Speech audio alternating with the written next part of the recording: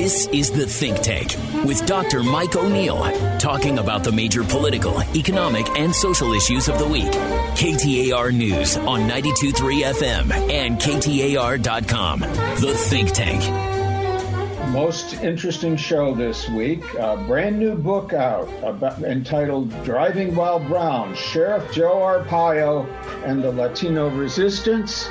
The authors are two journalists, Terry Green Sterling and Jude Joffe Black. A word or two. By the way, let me welcome you both to the show. Thank you. Great to be here. Terry, as I said, you're both journalists. Terry was a frequent journalist of the year, now a journalist in residence at ASU in the journalism school. Jude is a Phoenix-based journalist currently working for the AP. Okay, let me ask you both of this. Why this book and why now? Well, we wanted to document a story about this powerful sheriff who gained world fame for immigration enforcement. And because at the height of his power in Arizona, he was known or reputed to bully or retaliate against his foes, few had the courage to stand up to him.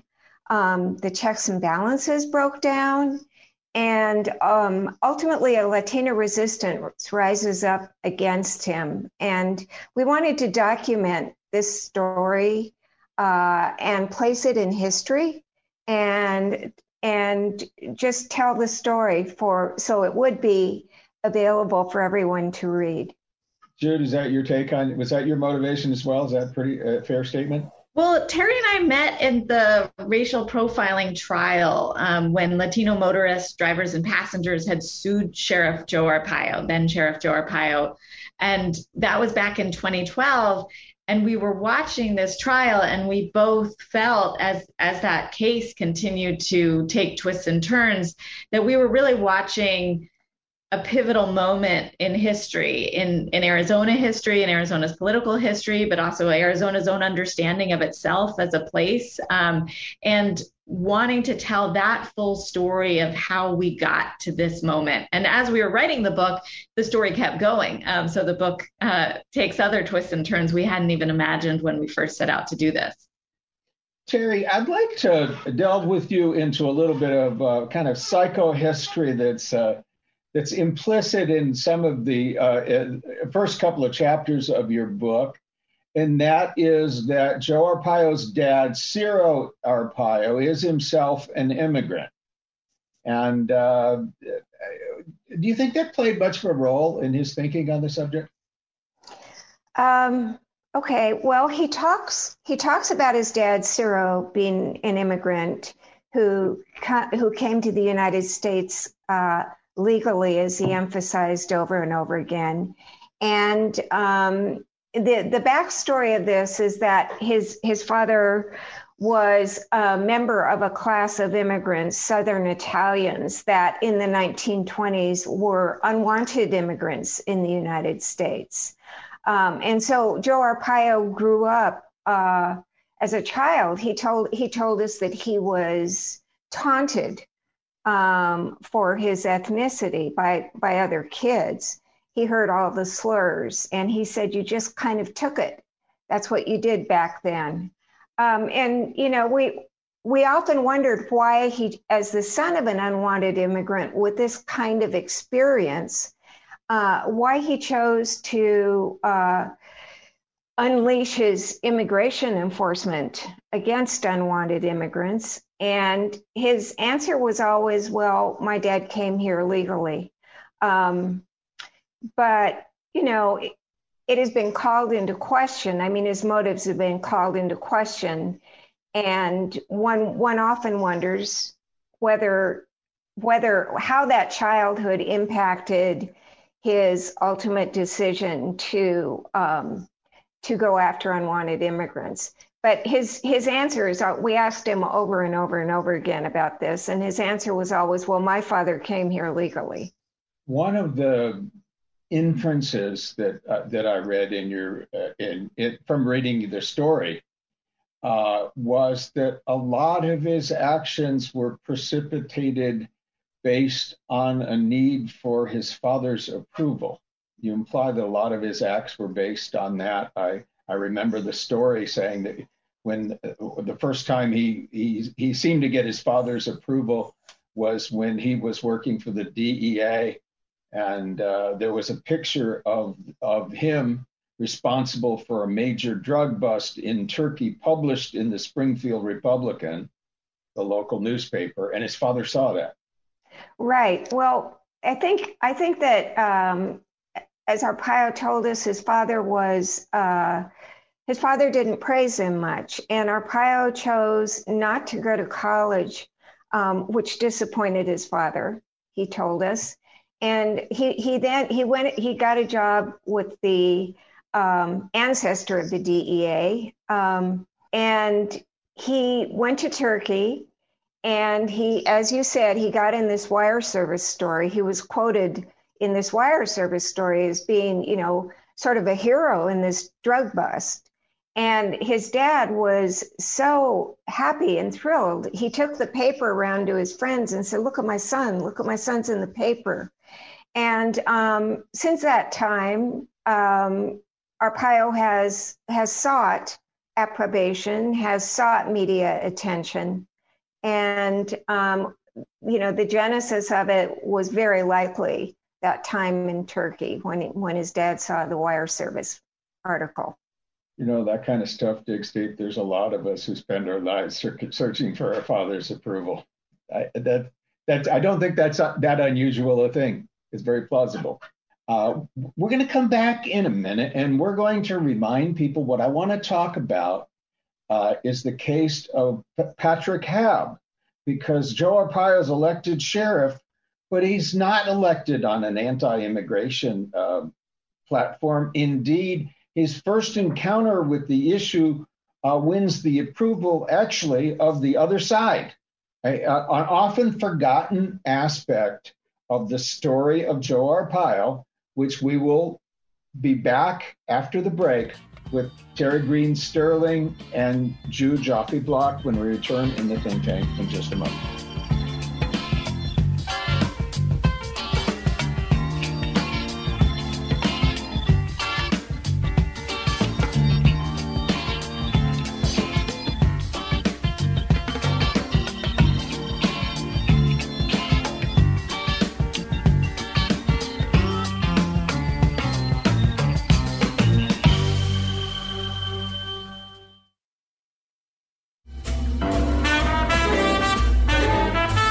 Think Tank. KTAR News on 92.3 FM and KTAR.com. We're here with journalists Terry Green Sterling and Jude Joffe Block discussing their new book, Driving While Brown, the story of Sheriff Arpaio and the Latino resistance. Welcome back. Okay. Joe Arpaio appears on the scene running for sheriff for the first time. And frankly, I will just interject my recall of it. Joe was coming in as the professional who was going to clean up a sheriff's department that just had bungled a major case that had nothing to do with immigration. And one of the first big cases he runs into is in 2005. There's an incident with a man named Patrick Habb. Jude, want to tell us that story? Yeah, sure. And we should point out, Arpaio was sheriff for so long. He came into office in 1993, so he'd already been sheriff for quite some time when he ran into the Habb issue. But Patrick Habb was at a rest stop on the outskirts of Maricopa County and encountered 5 men who were running into a car, and he presumed them to be migrants, and it turned out they were. He held them at gunpoint and called 911 and said he had found these men and that he suspected them of being undocumented immigrants. And the sheriff's office responded to the scene and arrested Habb. At the time, Arpaio said, you can't pull out a gun and wave it at people just because you think that they're not here legally. Arpaio got a lot of heat for that. At the time, there was a an emerging movement that was very concerned about illegal immigration in Arizona. That this was right around the time that Minutemen, that a vigilante movement was patrolling the border. And there was a real sense that the federal government had failed, and there was a push for local and state officials to do more about the border situation. And there were political cartoons and letters to the editor criticizing Arpaio for arresting Hab. And there was all this fundraising going on for people trying to help him and get him out of jail, celebrating him as a hero. And the county attorney at the time, Andrew Thomas, had run on a platform to stop illegal immigration. He announced that he was not going to press charges against Hab, which was celebrated by this emerging movement to support Hab and do something about the border and immigration. And so in the end, Arpaio saw how powerful this political force was out there. And at the same time, the state legislature started passing new laws that had to do with immigration. And so when the Arizona human smuggling law took effect in 2006, Arpaio emerges in partnership with Andrew Thomas as a very enthusiastic enforcer of that new law. And so we really see his pivot towards illegal immigration as being one of his main platform issues happening right at that time. Let's pause on that for just a second and consider that, because I don't want anybody to miss this point. There is a guy out in the desert, encounters some undocumented migrants or suspected undocumented migrants, holds them at gunpoint, calls the sheriff, and the sheriff arrests not the undocumented migrants, but the fellow who's holding them at gunpoint. This is not the Joe Arpaio that most of us who if you've only been in this town for the last 10 or 15, or even if you've been here longer, most of us, I think, have kind of forgotten this formative instance. By this time, Joe, when he comes into office, he is the toughest sheriff in town. He's the man of Tent City, pink underwear, punitive sanctions, green baloney, and a whole lot of other stuff that's consistent with the toughest sheriff in town. But he has no identification whatsoever up until after this with the immigration issue. And that's right. And he'd been quoted saying that he didn't really think it was a priority to go after undocumented workers who are just trying to make a living here. That was something he was on record saying. He was very close for a time with Mary Rose Wilcox, who was the sole Democrat and Latina on the Maricopa County Board of Supervisors. Later, they would become bitter enemies. But she felt like he was doing a good job serving the Latino community in her district. She would often have him come to events with kids and play basketball with her youth community center. So there were times when he was celebrated for decisions he made that were seen as being favorable to the Latino and immigrant community and was applauded for that. So there was a long history before this moment of a very different set of priorities. Okay, that leads me to a question. I'll throw this one to Terry, but feel free to jump in if you've got perspective on this one as well. So Terry, do you think, in light of all this, do you personally think that Joe Arpaio was genuinely driven by a zeal on the immigration enforcement issue? Or was he just playing to a crowd that he figured out was there on this issue? I think he's an astute politician and a really, really talented populist. And I think that he pivoted to wherever his base was going because he needed the votes.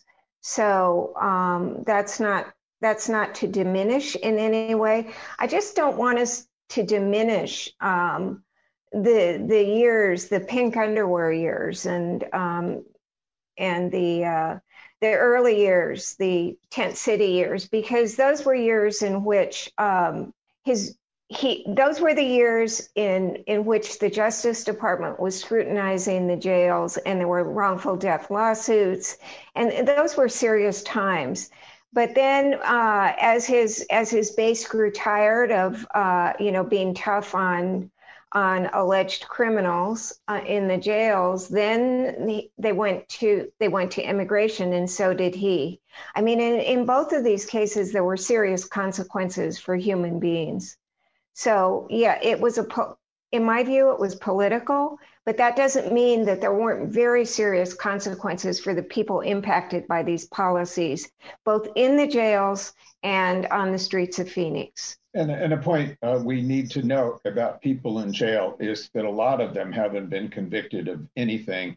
They are there awaiting trial and can't make bail. That's exactly right. The other half of people, and I don't know the exact distribution, there is a second group of people who are convicted of minor offenses for which the term imprisonment is a year or less.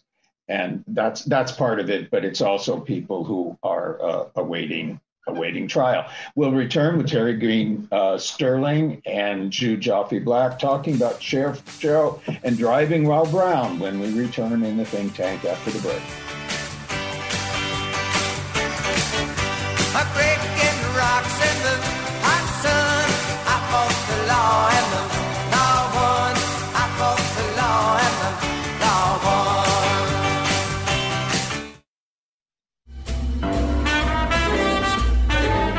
won. The Think Tank. KTAR News on 92.3 FM and KTAR.com.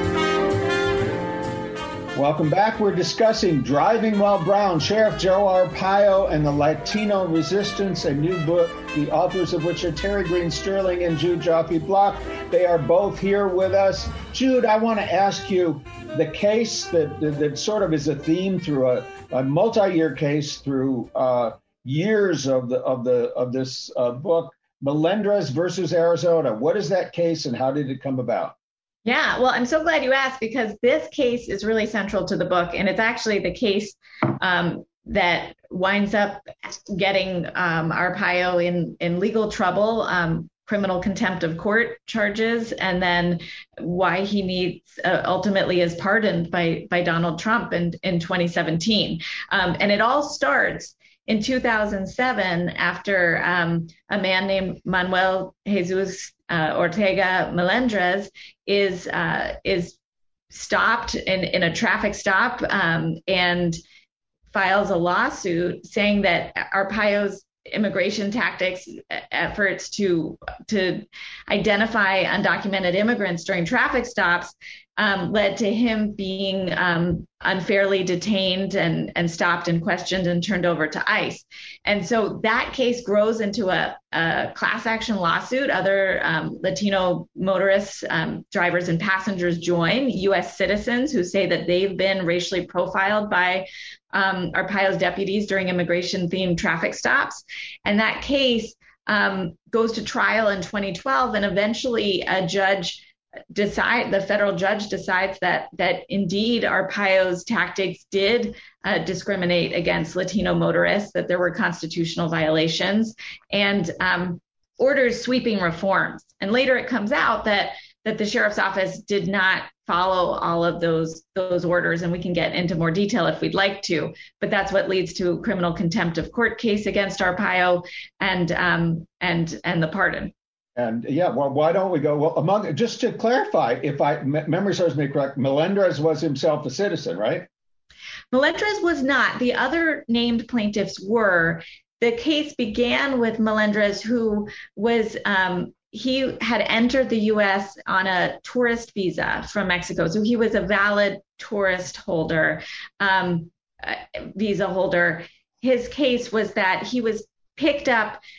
Some of Arpaio's original enforcement tactics targeted day labor work sites, and an undercover deputy would watch as a driver picked up day laborers and took them in cars, and then would pull over the car as soon as it had a speeding violation or failed to signal. And then once the car was pulled over, ask the people in the car about their status. And so it was in one of these operations that Melendrez was detained and turned over to ICE and eventually released because he had that visa. Please do continue. And this is a good time to elaborate, not only on the original case, but this then occurs over a period of years, and there's evidence that Arpaio was systematically ignoring a judicial order to change practices.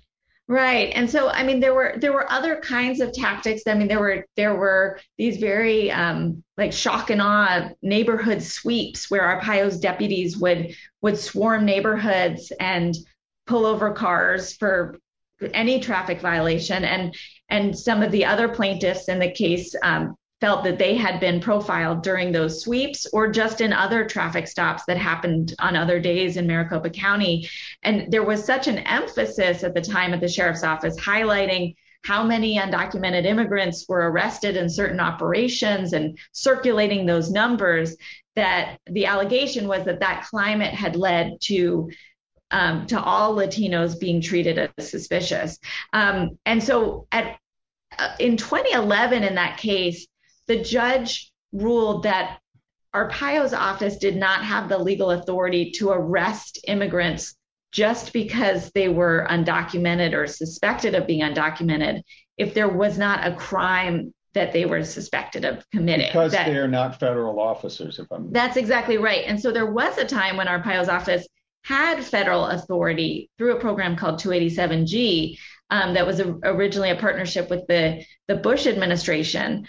And it was really that program that really empowered Arpaio to really take on immigration. The Obama administration revoked some of that authority once there were allegations of profiling and other kind of discriminatory behavior. Arpaio's office continued making immigration arrests, stopping people who were not suspected of crimes, but perhaps a passenger in a car who could not prove that they were in the country legally, that person would be turned over to ICE or Border Patrol. That behavior continued even after the judge had ordered Arpaio to stop those kinds of immigration arrests. So that wound up. There were other court orders that it came out that Arpaio and others in his staff had not followed.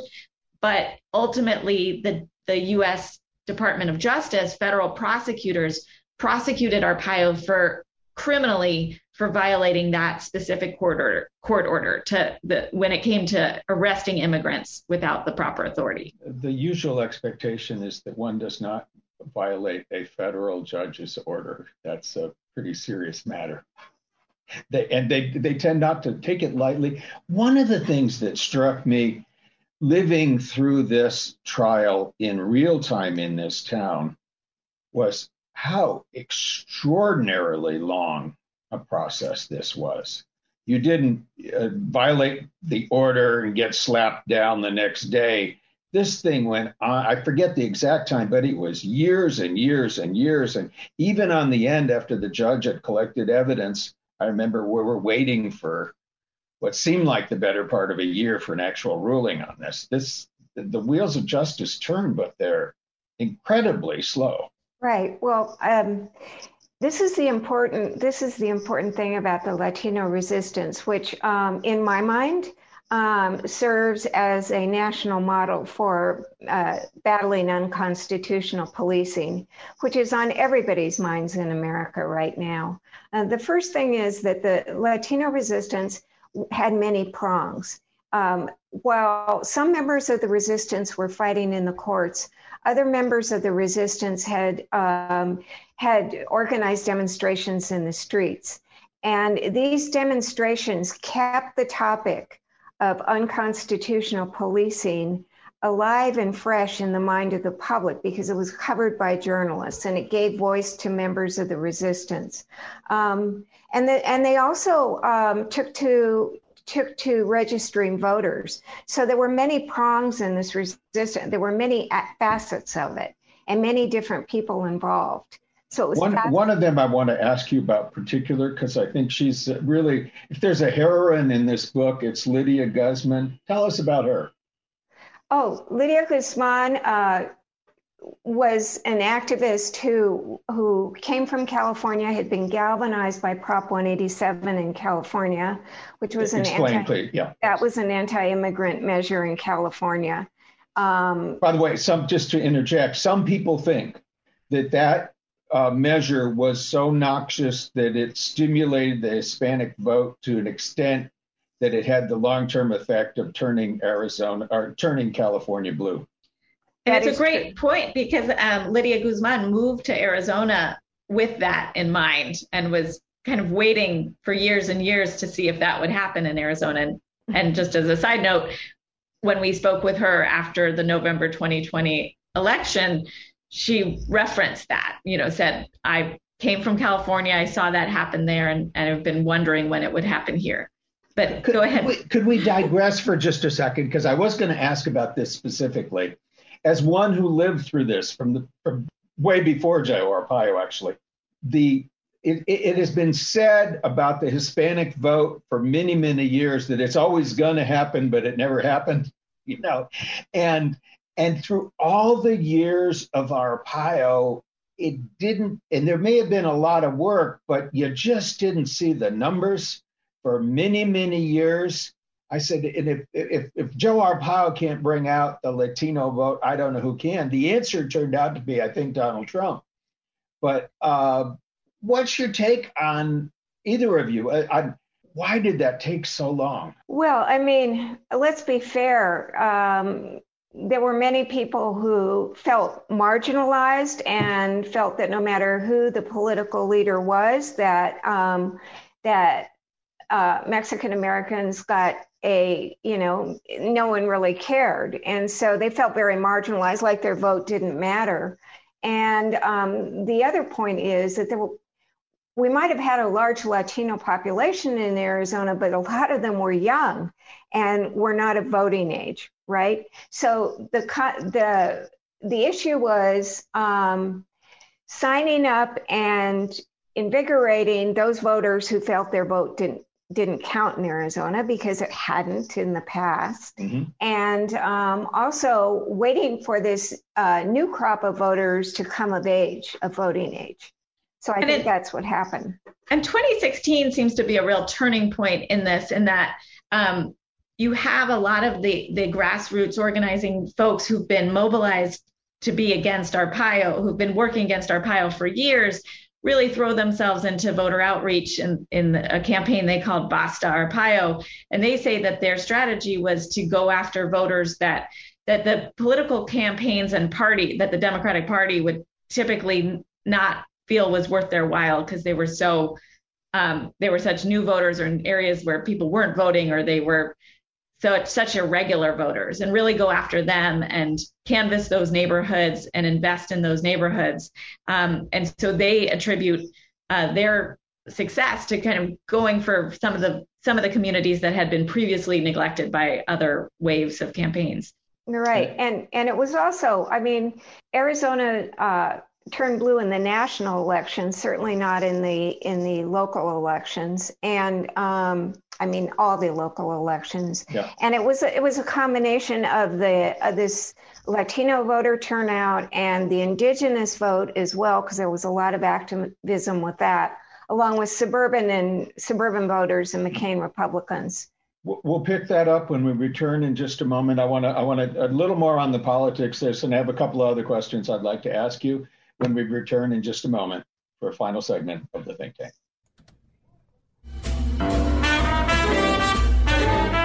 The Think Tank. KTAR News on 92.3 FM and KTAR.com.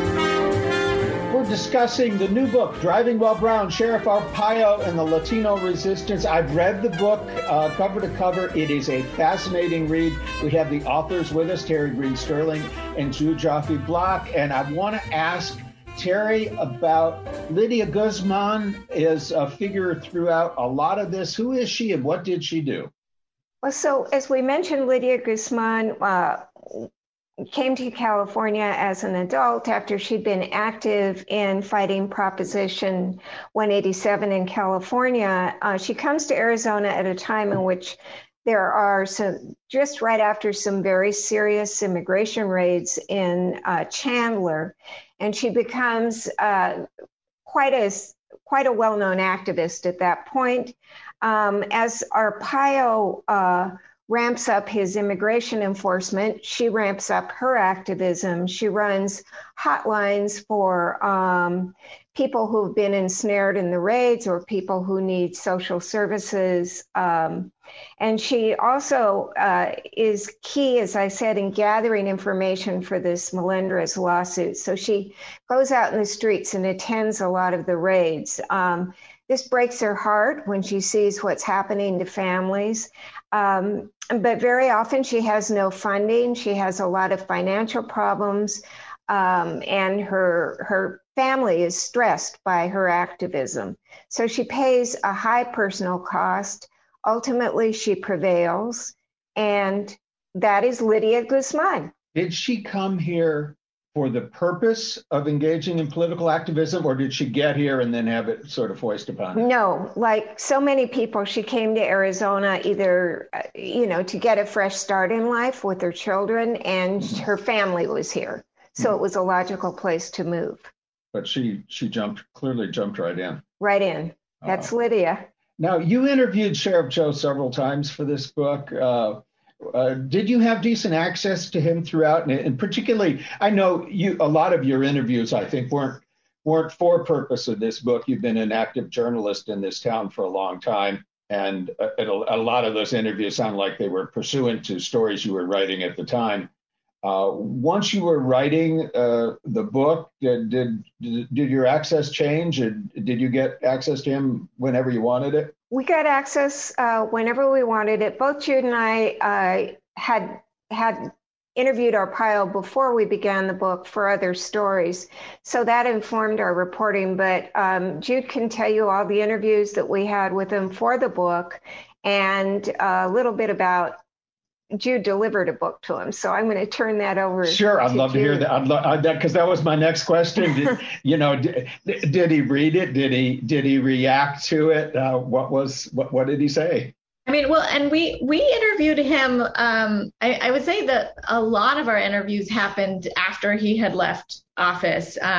In the period after we had interviewed him as journalists before that, and then we were checking in with him fairly regularly in 2017 and beyond after he left office. And I delivered a book to him a little bit before it came out, one of the early copies that we got, and he hasn't. I haven't heard from him since then, but we chatted. He actually gave me a copy of his book, because he had a book that came out last October, his third book. So we did a book exchange. But no reactions. I read this and it's garbage, or I read nothing that. I mean, he said he was going to take a look at it. He thanked us for our professionalism. I think there's a lot of his perspective in this book. I mean, I haven't heard since he's read it, but we did spend a lot of time with him trying to understand his point of view, and so that is included in this book. Something I'd like to hear from either or both of you on is the folks on the other side. Can you give us a sense of where they're coming from? Joe's supporters.